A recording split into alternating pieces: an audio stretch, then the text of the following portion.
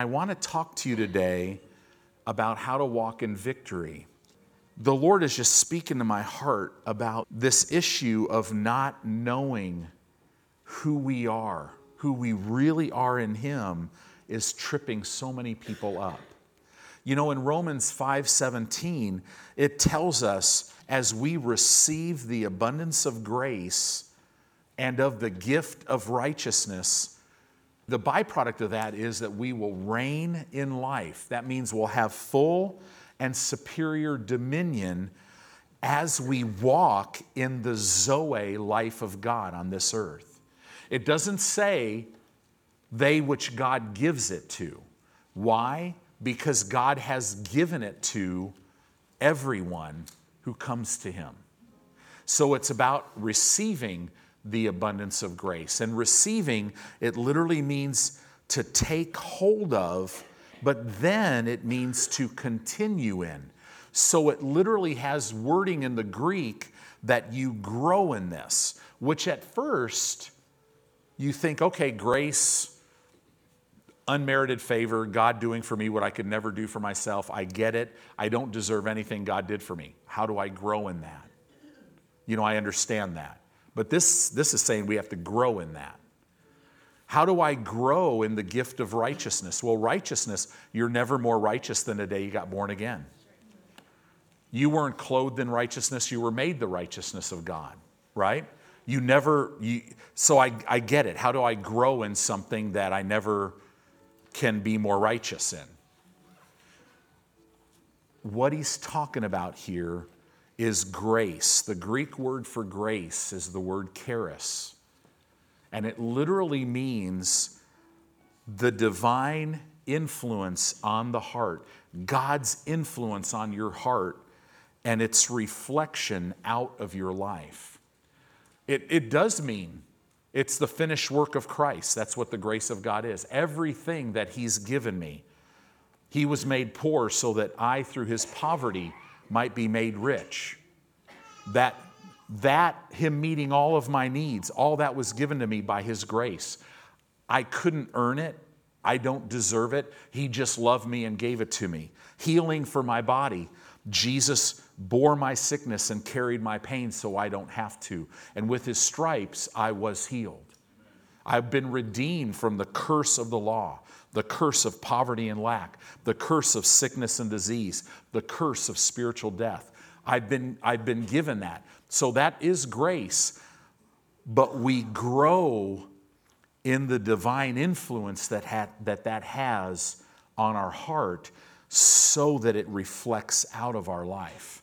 We grow in a revelation that I have been made the righteousness of Almighty God.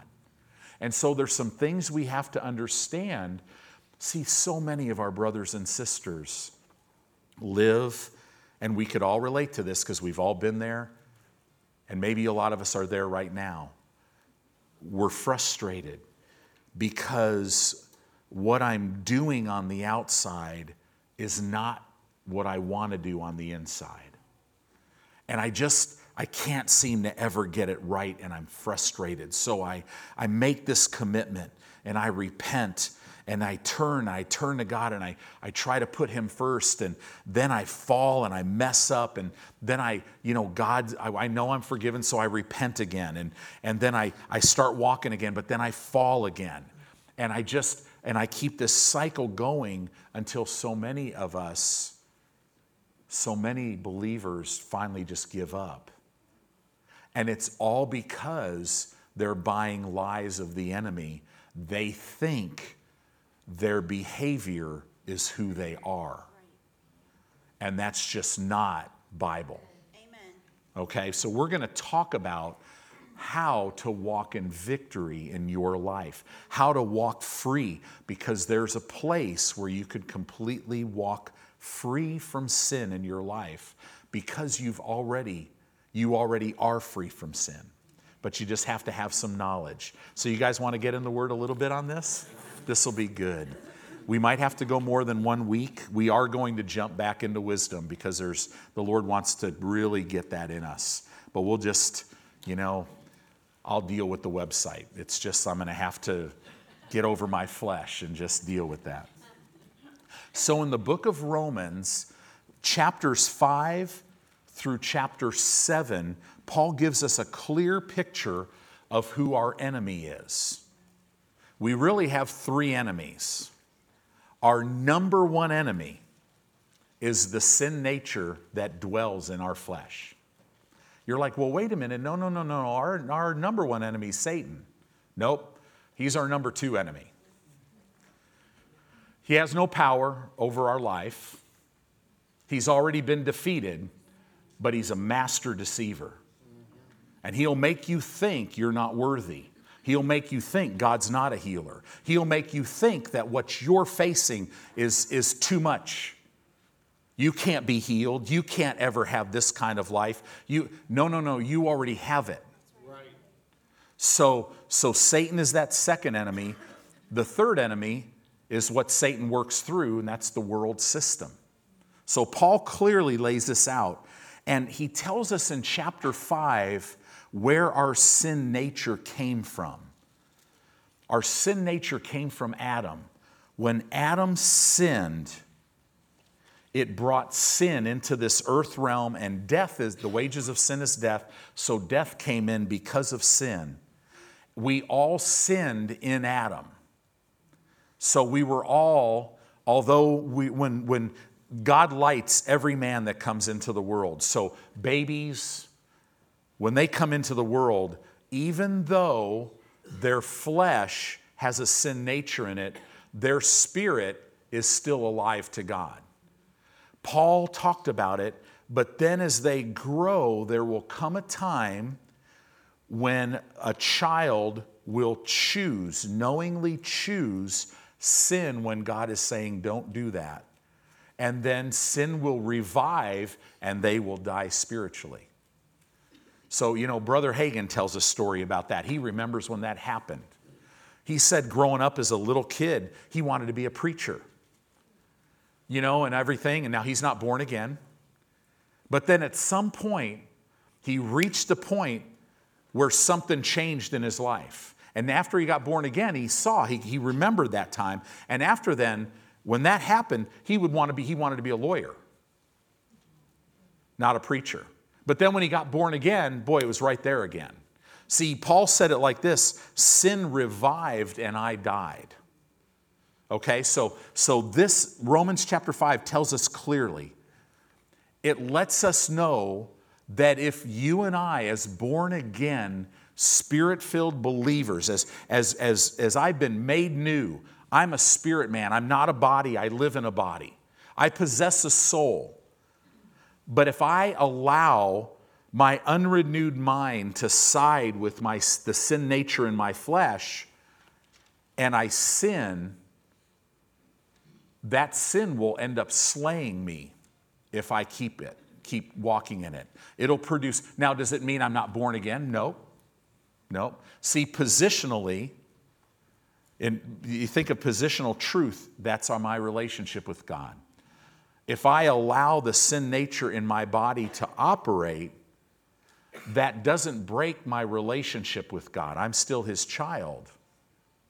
But it does break fellowship, right? And so this is why we have 1 John 1:9, so I can maintain fellowship. If I confess my sin before Him, and we'll talk about that later, what that means. It doesn't mean say, hey, I'm this lousy guy, I lied. It's more than that, right? We have to say what He says about our sin. Father, I sinned. Didn't have to do it. I allowed the sin nature in my flesh to operate, and I'm not, no excuse. I allowed it to happen. And I also confess before you that 2,000 years ago, that sin, that very lie was condemned once and for all in the body of Jesus, in the flesh of Jesus. And now, in accordance with 1 John 1:9, I believe I receive forgiveness for my sins, cleansing from all of my unrighteousness. Unrighteous nature? No. You cleanse me from all my unrighteousness. What's left? Only righteousness. No, I'm cleansed from the unrighteous behavior. Okay? So let's talk about this a little bit more. As we go into Romans chapter 6, it tells us the key to overcoming sin in our lives is knowledge. You have to know some things because the Bible says you have to reckon yourself dead to sin. What do I have to know? I have to know positional truth and temporal truth. Positionally, 2,000 years ago, even though I wasn't born yet, I was crucified with Christ. I was buried with him. I was raised to a newness of life and seated in him in heavenly places. I have to know that. If I don't know that, I can't reckon myself dead to sin. But once I get a revelation of that, then I realize, wait a minute, sin, as the Word of God says, will no longer have dominion in my life. Oh, when Paul would preach this, people would get mad at him. They would say, you're just giving everybody a license to sin. Paul, 2 times Paul said, when I sin, it's not I that sin, it's the sin nature in my flesh. He's saying it wasn't even me. Do you know your spirit man can't sin? Right? They would get mad and say, Paul, you're just giving people a license to sin. But how many of you have ever applied for a license to sin? No, you just do it, right? People do what they want to do. The whole Pauline revelation is this: if you know who you've been made in Christ, it will empower you to walk free from all the behavior of sin. Because in all of it, you'll just be walking around going, wow, God, you saved me. You found me. You healed me. You delivered me. And it empowers you to walk holy. So this is why this is so important. Hosea 4:6, it says, my people are destroyed for a lack of knowledge. And this is real interesting because this Hebrew word destroyed, it's the Hebrew word damah, which means I've been silenced. So that, see, for you and I to be destroyed, we have to be silenced. So without knowledge, we have nothing to say. But once I've been made the righteousness of God in Christ, once I realize that he went to the cross and he despised the shame, that means he tread the shame of my sin under his feet. So now when the enemy comes to me and I have a revelation knowledge of that, and he says, Tony, shame on you, I say, no, Satan, it is written, my shame was put on him. And I was made his righteousness. Now, excuse me for a moment. I just have to go thank him again. Right? See, I'm destroyed if you could silence me. But if the word is in abundance in my heart, it's going to be coming out of my mouth. You can't silence me. Right? I was at a restaurant yesterday with a young lady in our church. And it happens to me all the time. You know, the people in the booth next to us are like, oh, you know, we've been kind of listening. Why? Because what we're speaking about is life. You have to know how sin operates in you and how sin operates against you. See, you've been given life, but Satan wants you to walk in death so that he can show you to the world and show the world that, see, there's nothing about this Jesus. But we're going to expose all of that, right? Because we're going to walk free from sin. You must understand this positional truth. You got to understand temporal truth. So go to 1 Corinthians chapter 3, verse 1. 1 Corinthians chapter 3, verse 1. I want to show you a couple examples of what Paul said. Now, Paul is writing this letter to the church at Corinth 4 years after he planted the church. He expected these Christians to be full grown. He expected them to be mature. So he writes this letter, and he says in verse 1, and I, brethren, could not speak unto you as spiritual, but as unto carnal, Paul is saying, I couldn't speak to you as a spiritually mature person. I have to speak to you as a carnal person. This word carnal means flesh-ruled or body-ruled. This Greek phrase also means undeveloped. See, here's the problem in the church today. We have an unrenewed mind because we have an undeveloped spirit, so we'll have an out-of-control flesh. But if we will renew our mind with the Word of God, see, the Word of God's your spiritual food. It will develop you spiritually, so now you'll tell your flesh what to do. You'll tell your flesh to shut up. You'll tell your flesh, no, we're not getting mad at that person. We're going to bless that person, right? So this is what Paul's talking about. It says, even as unto babes in Christ. He's saying, I had to talk to you as a baby. I couldn't talk to you as a mature believer.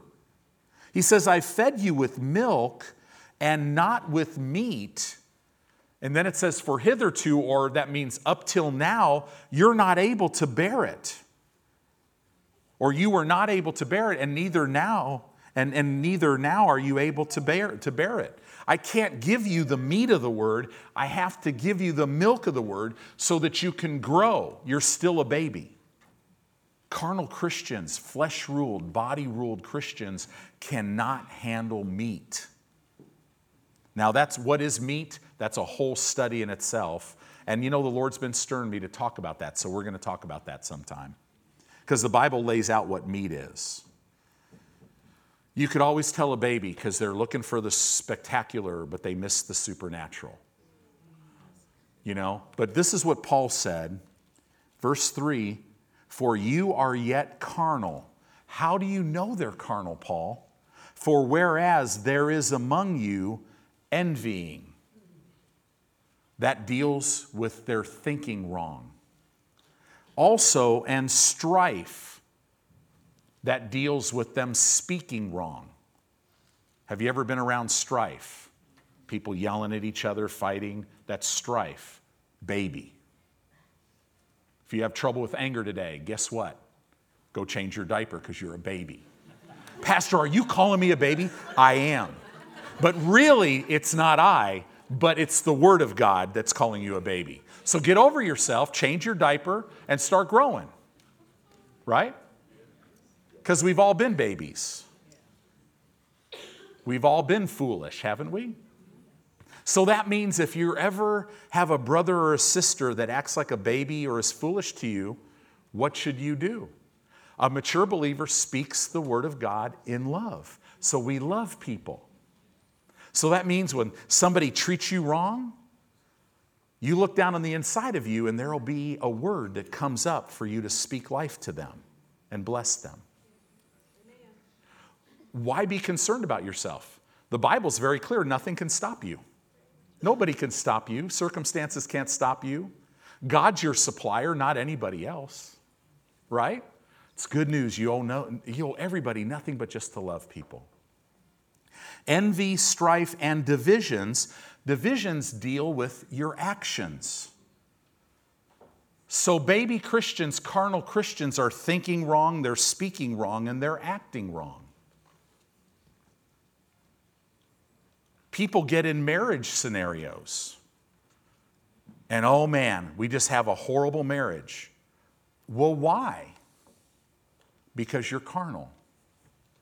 Yeah, but Pastor, you don't understand my husband. No. God will never talk to you about your husband. He'll talk to you about you. What are you doing? So many times, see, this is what Satan wants to do in every marriage. He wants you to be laser focused on what your wife or your husband needs to do, so you'll never see what you need to be doing.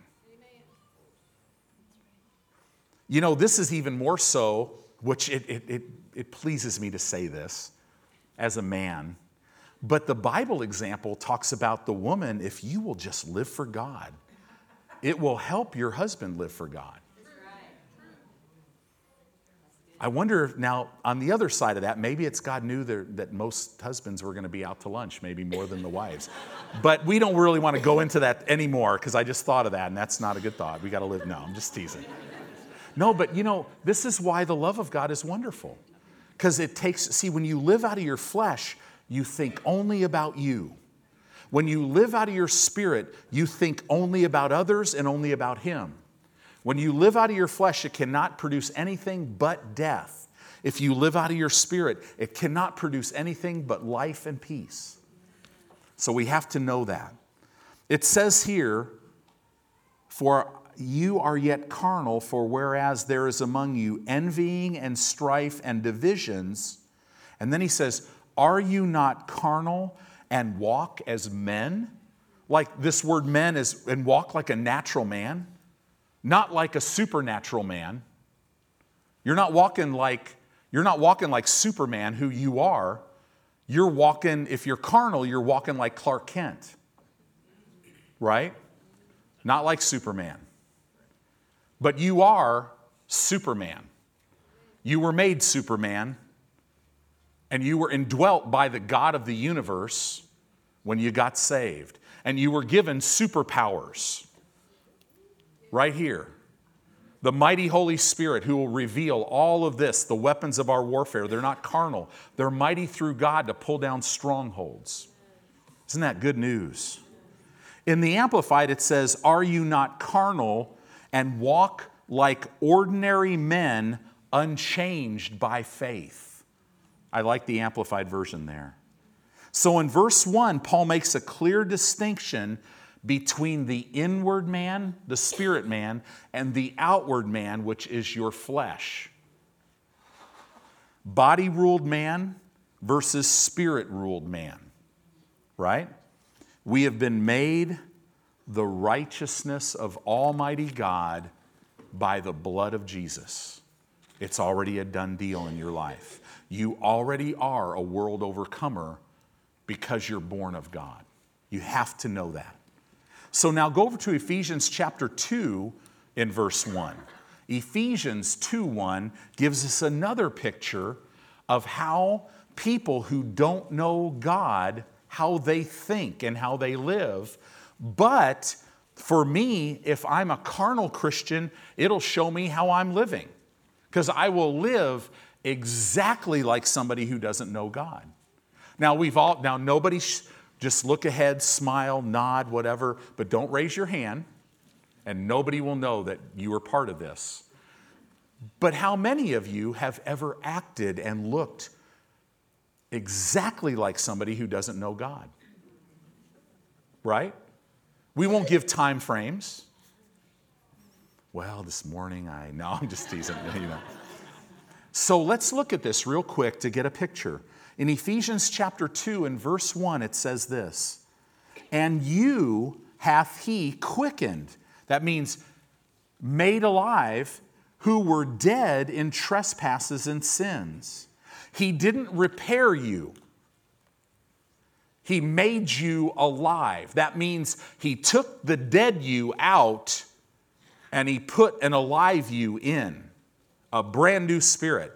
The Bible says you're a new creation, one that's never existed before. You're an original form. There is not anyone who will ever be like you.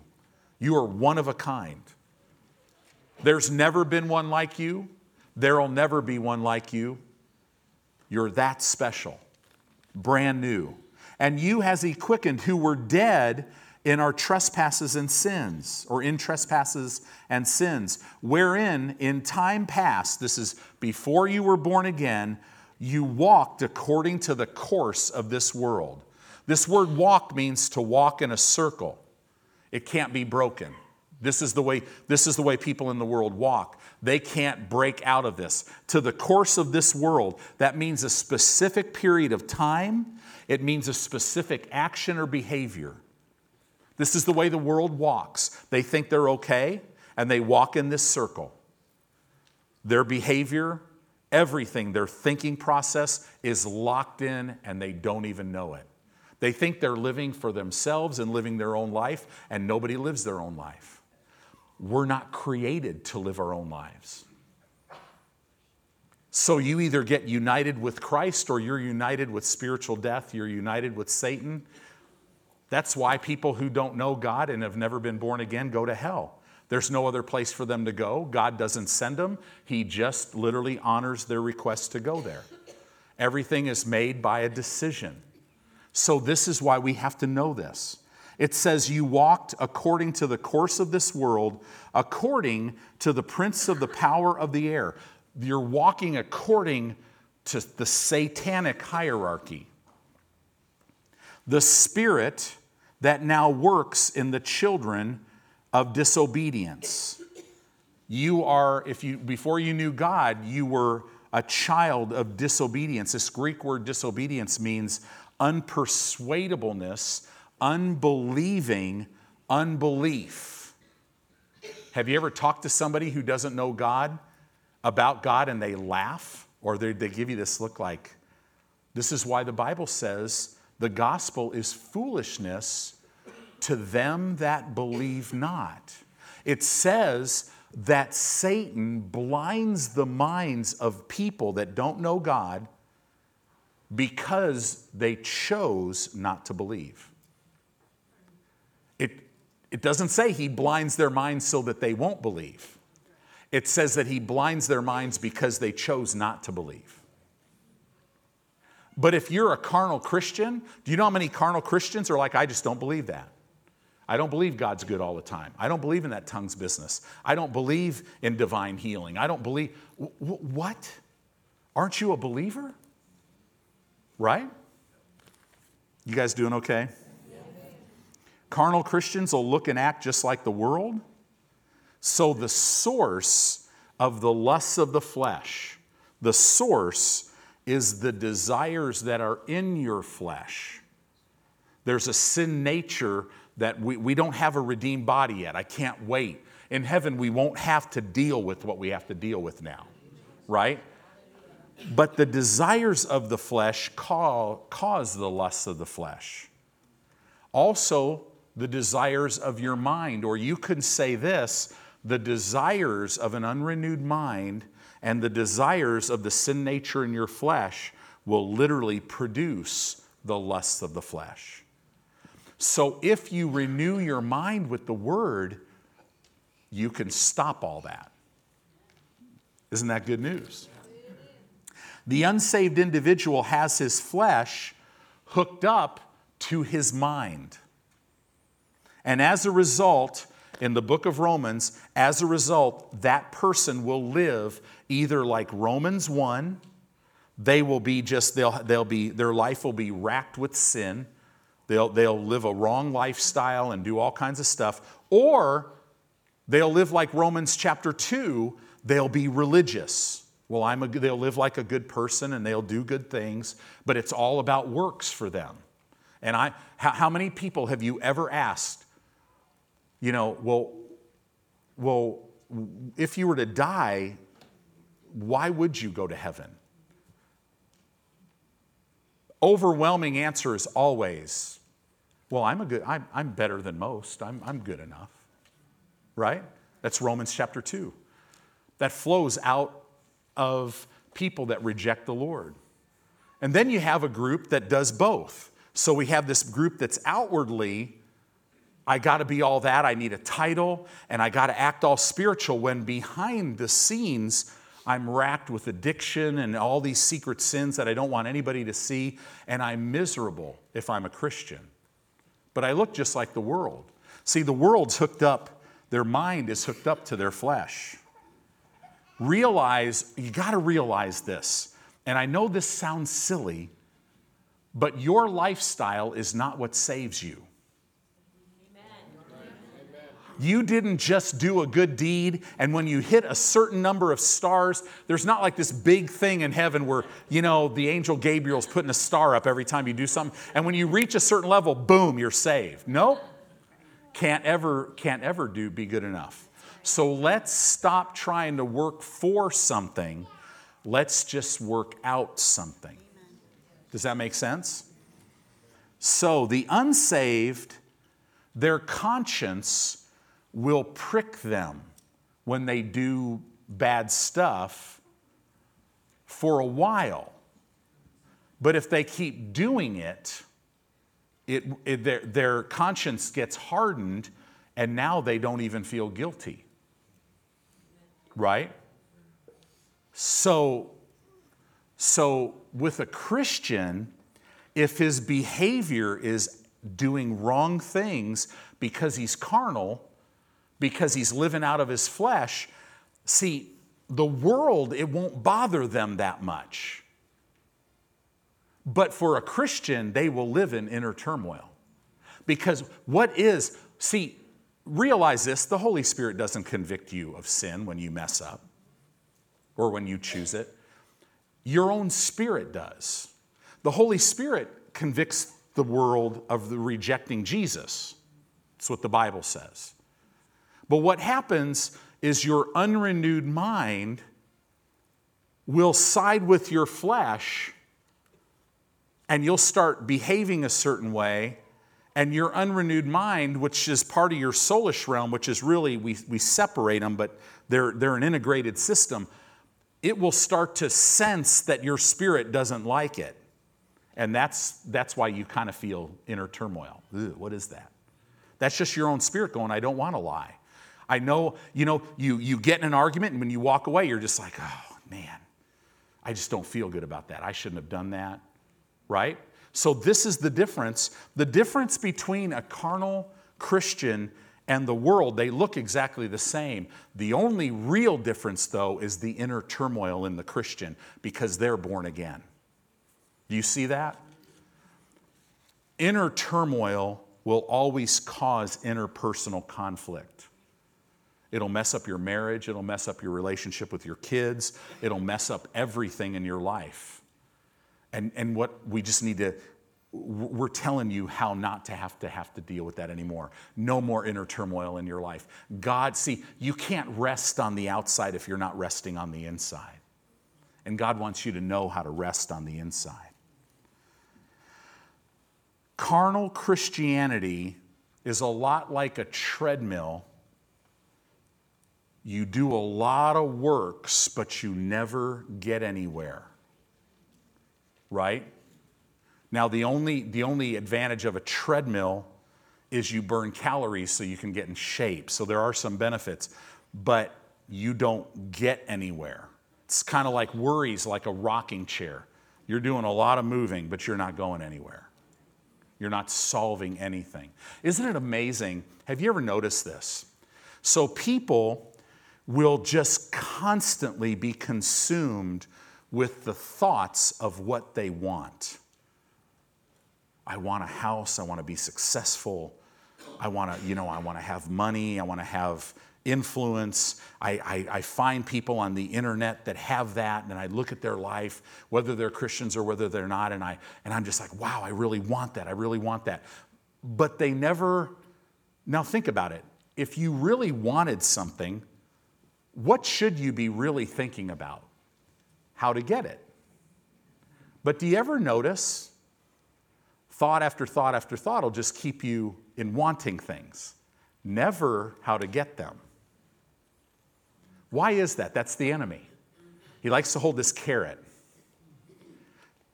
to get you to never be in a position to ever receive it. When the Holy Spirit leads you, there will be a desire. But then past that desire, He will lead you into all the truth. He will always lead you on what to do to get it. See, there's a lot of people that think they're in faith, but they're not walking in love. So they're not in faith.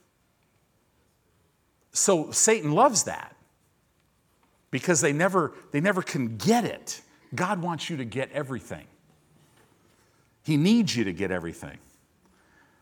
People get in a works mentality, however, their works will never satisfy them. Why? Because they're living out of fellowship with God, and we're not designed to live out of fellowship with God. We're always trying to earn something, but we're frustrated. All of these works produce this: wood, hay, and stubble. There's people that are doing a lot of stuff for God that God's not in. And when they get to heaven and fire's put to it, it's all going to go up in smoke. God wants you to produce gold and precious stones, eternal things, right? So this is so important. Spirit-led believers work out what God is working in, and they do it within the law of love. So everything that I'm doing is saturated. You guys look so serious. It's saturated in God loves me. He's working in me and through me. And it causes me to love Him. Everything that I do is out of love. This produces in my life peace and joy, and all these works are gold and precious stones which will remain for eternity. Because when they're tried by the fire, they will still be there. And that's what God wants for you. The same works, one produces wood, hay, and stubble. The other produces gold and precious stones. Wow. See, the carnal Christian has his spirit and his flesh in constant struggle and conflict. The one who's led by the Spirit keeps his body under. Right? It's interesting. Romans chapter 8 is the victory chapter. Paul is saying, I have learned that you can walk in victory in every way, and this is why. And then he takes a little side journey. You know, some preachers do that from time to time. And in chapters 9, what are you guys laughing at? In chapters 9, 10, and 11, wait, I got to tell you the story. No, I'm just teasing. In chapters 9, 10, and 11, he kind of talks about Israel and God's plan for them in the end times. But then in chapter 12, he jumps right back and he tells you how to walk it out.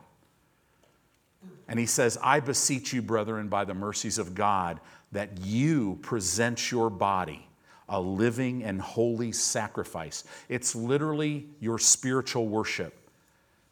You know it's living because it hurts. You know, you got to beat your flesh black and blue. How long? Just while you're on the earth. Right? That's all. That's it. I'd love to tell you that you can know God's plan for your life, even a little bit of it, if you don't do that. But you can't. Now, I know that seems hard, but I'm your pastor and I love you. If you don't present your body a living and holy sacrifice and renew your mind with the Word, you will never be able to know the good, acceptable, and perfect will of God.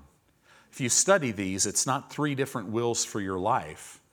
It's 3 adjectives that talk to you about the will of God for your life. But it's a progressive thing. So as you renew your mind with the Word of God, you'll start out and you're walking in the will of God, the good part. And then, as you keep renewing your mind with the Word, you'll get into that acceptable part.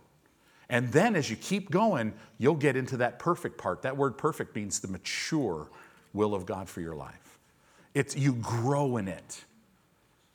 See, it's all relationship, and the journey is awesome. The journey is awesome. So what's the key to walking free? It's knowledge. Knowledge is the key. Knowledge of what?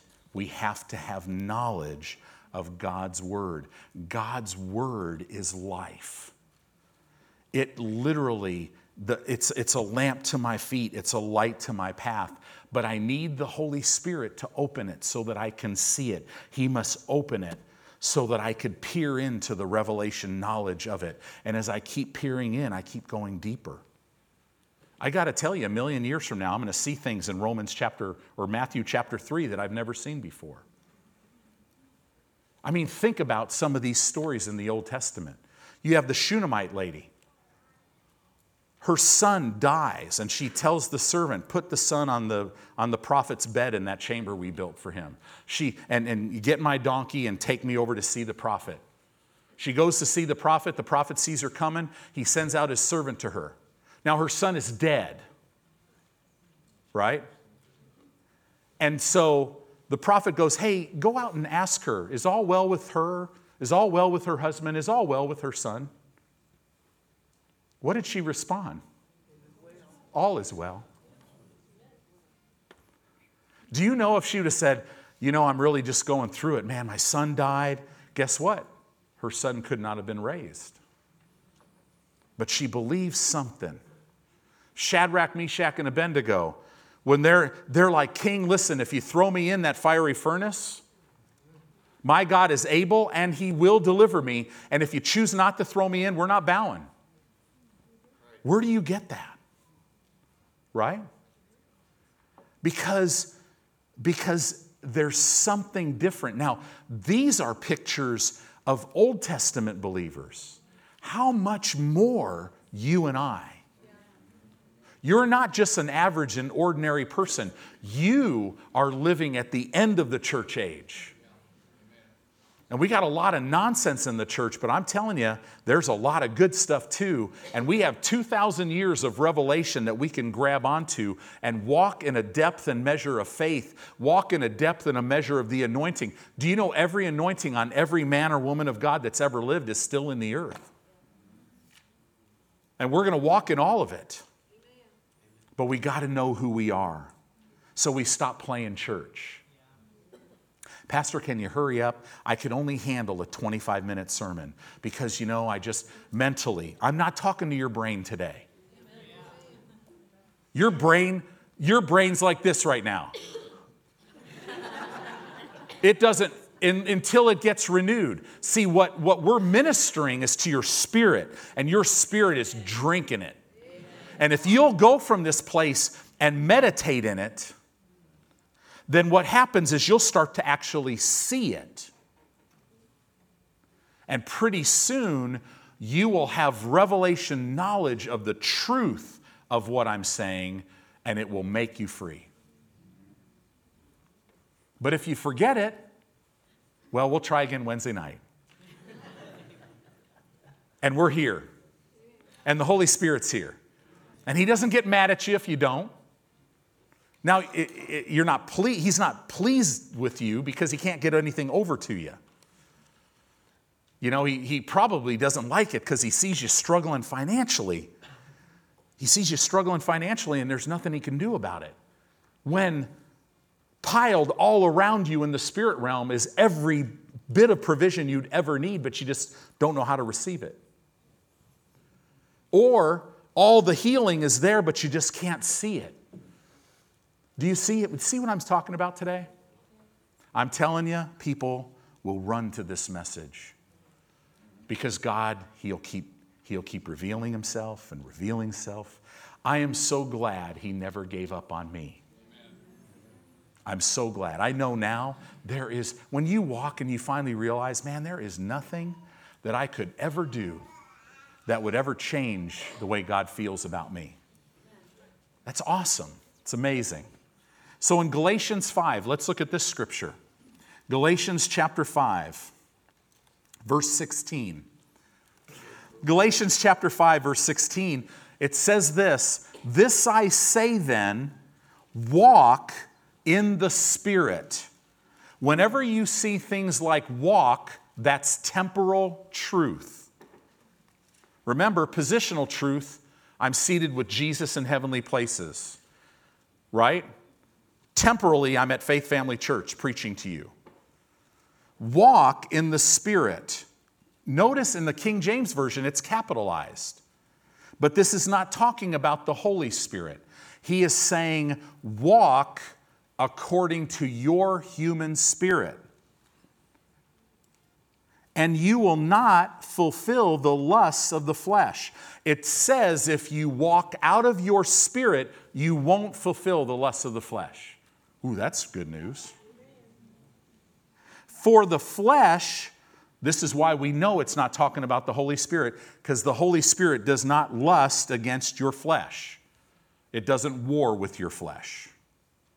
Right? For the flesh lusts against the spirit, right? The human spirit. And the human spirit against the flesh.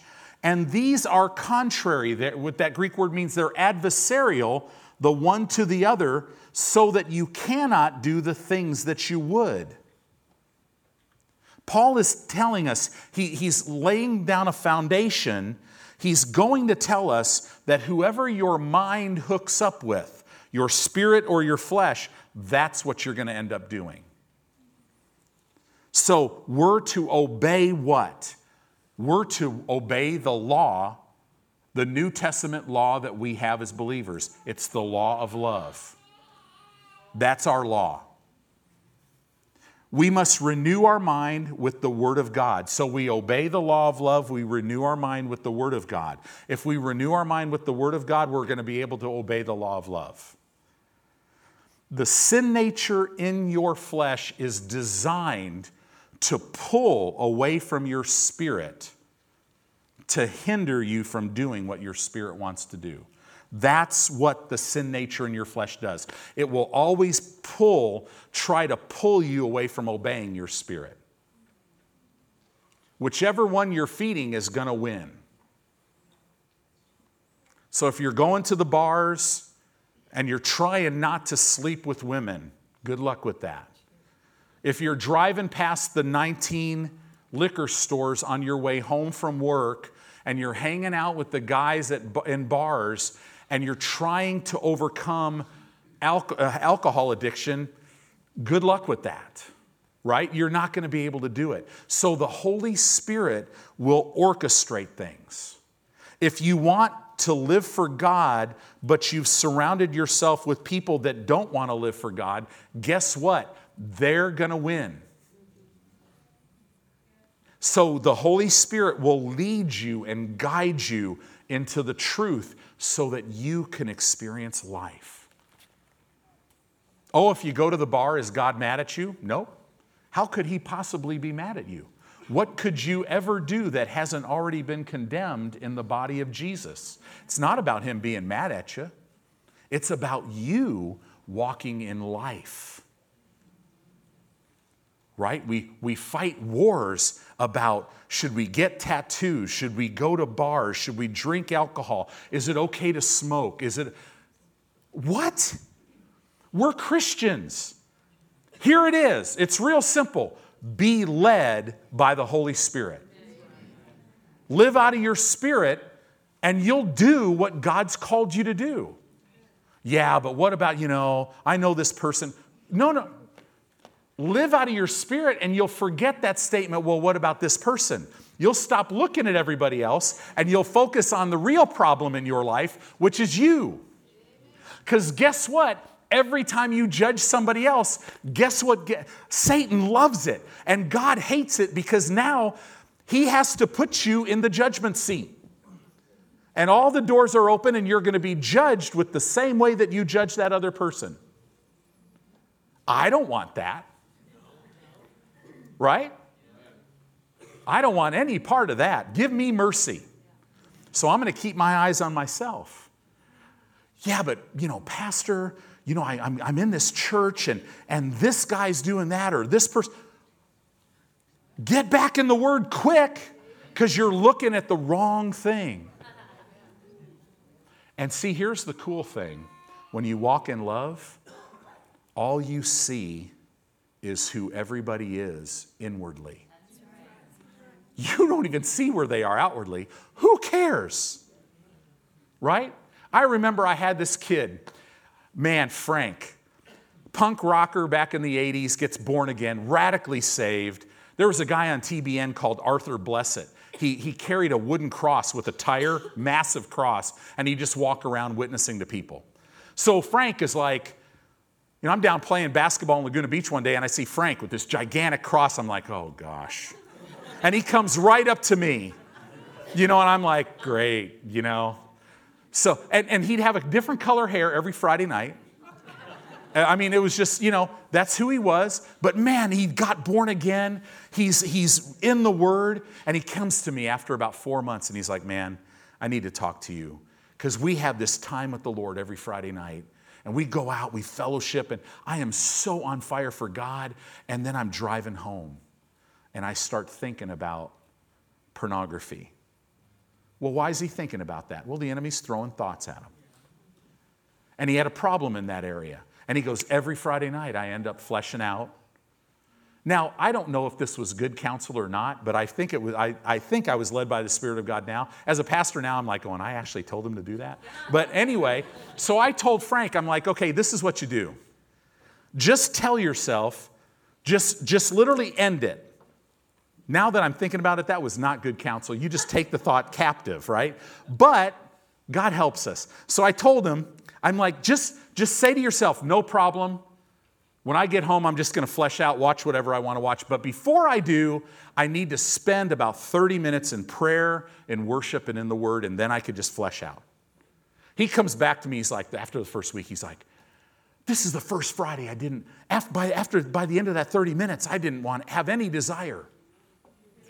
Right? And so it helped him walk free. It's the same thing with all of us. Whatever you're looking at, you're going to start talking about. Whatever you're looking at, you'll start looking to. It'll become your source. And it'll produce death if it's not of God. So can we say as a church family, do you notice how this church is void of offense? Do you know what that means? Is we're doing a pretty good job walking out of our spirit. We're not concerned. If we see something in somebody else's life, what are we going to do? We're going to pray. Lord, and here's the way our prayers will probably be. Father, you know how you help me get free from this. Man, I don't want to see my brother or sister deal with this either. So I just pray, and we start praying prayer supplication for them. And let God be God. Right? Parents, you have kids out there not serving God, just give that all to the Lord. While you're sitting here, they might be 2,000 miles away, and God's dealing with them. Pretty soon one day they'll call you up and go, I am in a church, I'm leading worship, I'm on fire for God, and you'll be like, wow, that's great. Instead of just every time you hear what they're doing, you give in your flesh and you go, oh, they're just out there doing this and doing that, and they're never going to get it right. Satan's going, yeah, say more, because you live on a word planet and you're empowering all this. We must renew our minds to the Word. If you follow this Galatians out, chapter 5, verse 19 through 21 lists the results of a carnal Christian life. It lists the behaviors of them. In verse 22 and 23, it lists the behaviors of how you will live of a believer that lives out of their spirit. Verse 25 says this, and it literally makes a distinction between positional truth and temporal truth. Paul says this, if we live in the Spirit, not capital, if you live in your human spirit, let us also walk according to our human spirit. Amen. If I live in the Spirit, out of my spirit, live, what is that? So we're talking positional truth. Let me now walk that out in temporal truth. Let me walk out of my spirit. Ephesians 5:1 says this. It says, be ye followers, therefore followers, or that word means imitators of God as dear children. It jumps down in verse 14 and says, where he saith, look at this, awake thou that sleep. A body-ruled Christian is literally likened to someone who's been asleep. See, we pray for revival. But you know what brings revival? An awakening. We think revival is when people get saved. No, an awakening is when Christians wake up from the sleep and stop living out of their flesh for themselves. And when they wake up and get revived, the byproduct will be multitudes will be set free. Because you and I are designed to bear fruit in this earth, to be a light in this world. We don't have to try to figure that out. It's who we are. In other words, I'm preaching this today because God wants you to meet you. The Holy Spirit, I'll do a whole series on the Holy Spirit right now. The Holy Spirit's ministry in your life is to pull out from the inside who you are and show it on the outside. And you look like Jesus and you act like Jesus and you're as strong as Jesus and you walk by faith like he did and nothing moves you like it didn't move him. As a matter of fact, you do greater works than he did, because right now the King of Kings and Lord of Lords is seated at the right hand of the Father, and you're seated in him there. It says here, wherefore he saith, awake thou that sleep, and arise from the dead, and Christ shall give thee light. See, Spirit-led Christians imitate Jesus. Flesh-ruled Christians imitate the world. We worry like the world. We're afraid like the world. Right? We live just like the world, but no more. Now, in chapter 7 of Romans, in verse 14, and I want to encourage you to go back and read this. In verse 14 through verse 25, the sin nature in our flesh is completely described. Paul is identifying first person the sin nature to teach the Romans, to teach us, but he's describing himself. What? Paul was a Pharisee. This guy studied, and yeah, he's describing himself. He called himself carnal. I know theologians, some of them have a real problem with that, but that's because they're thinking too much and they think they could change the Bible. But it's what Paul said. Paul identified the sin nature in his flesh. He identified that the flesh was hooked up with his mind. And your mind is always going to be the control center. Whoever the mind sides with is the way you're going to go. And then Paul found out, and at the end of chapter 7, he said it's Jesus that delivered him from this. He's completely delivered. So in chapters 1 through 7, Paul describes the bondage of the sin nature in the flesh. That's our main enemy. But then let's go to Romans chapter 7, and we'll kind of close with this. Romans chapter 7, well, give me a couple minutes, but go to Romans chapter 7, verse 22. Romans 7:22. It says, for I delight in the law of God after my inward man. Your spirit loves God's word. But I see another law in my members, in my flesh. And look at this, it wars against the law of my mind. My flesh nature doesn't war after my spirit, it wars after my mind. The law of the mind says, if I deposit the word of God in my heart, it'll bring forth the proper behavior. So my flesh is always going to lust after and be an adversarial with my mind. And then he says this, verse 24, and it says, and bringing me into captivity to the law of sin which is in my members. Verse 24, O wretched man that I am. This word wretched means, O afflicted, enduring toils and troubles man that I am. Who, notice he didn't say what, he said, who shall deliver me from the body of this death? And then he gives the answer. I thank God through Jesus Christ our Lord. I am delivered from the body of death through Jesus Christ my Lord. Let me say this correctly. I have been delivered from the body of death by Jesus. He's my Lord. So then, with the mind, I myself serve the law of God, but with the flesh, the law of sin. So now he's going to start giving you the answer. So then, with the mind, with my mind, I, the spirit man, myself, serve. This Greek word serve means I yield my thoughts to the whole counsel of God.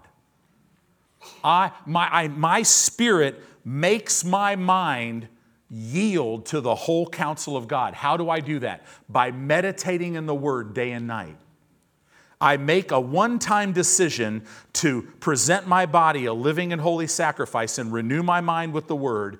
That one-time decision is only lived out 24/7 for the rest of my life on the earth. But I don't have to be strong in me. I'm strong in the Lord and in the power of His might. He strengthens me. He empowers me to do that. So now he jumps in Romans chapter 8, verse 1 and says, now he's going to explain how it all works. And we're going to close with this.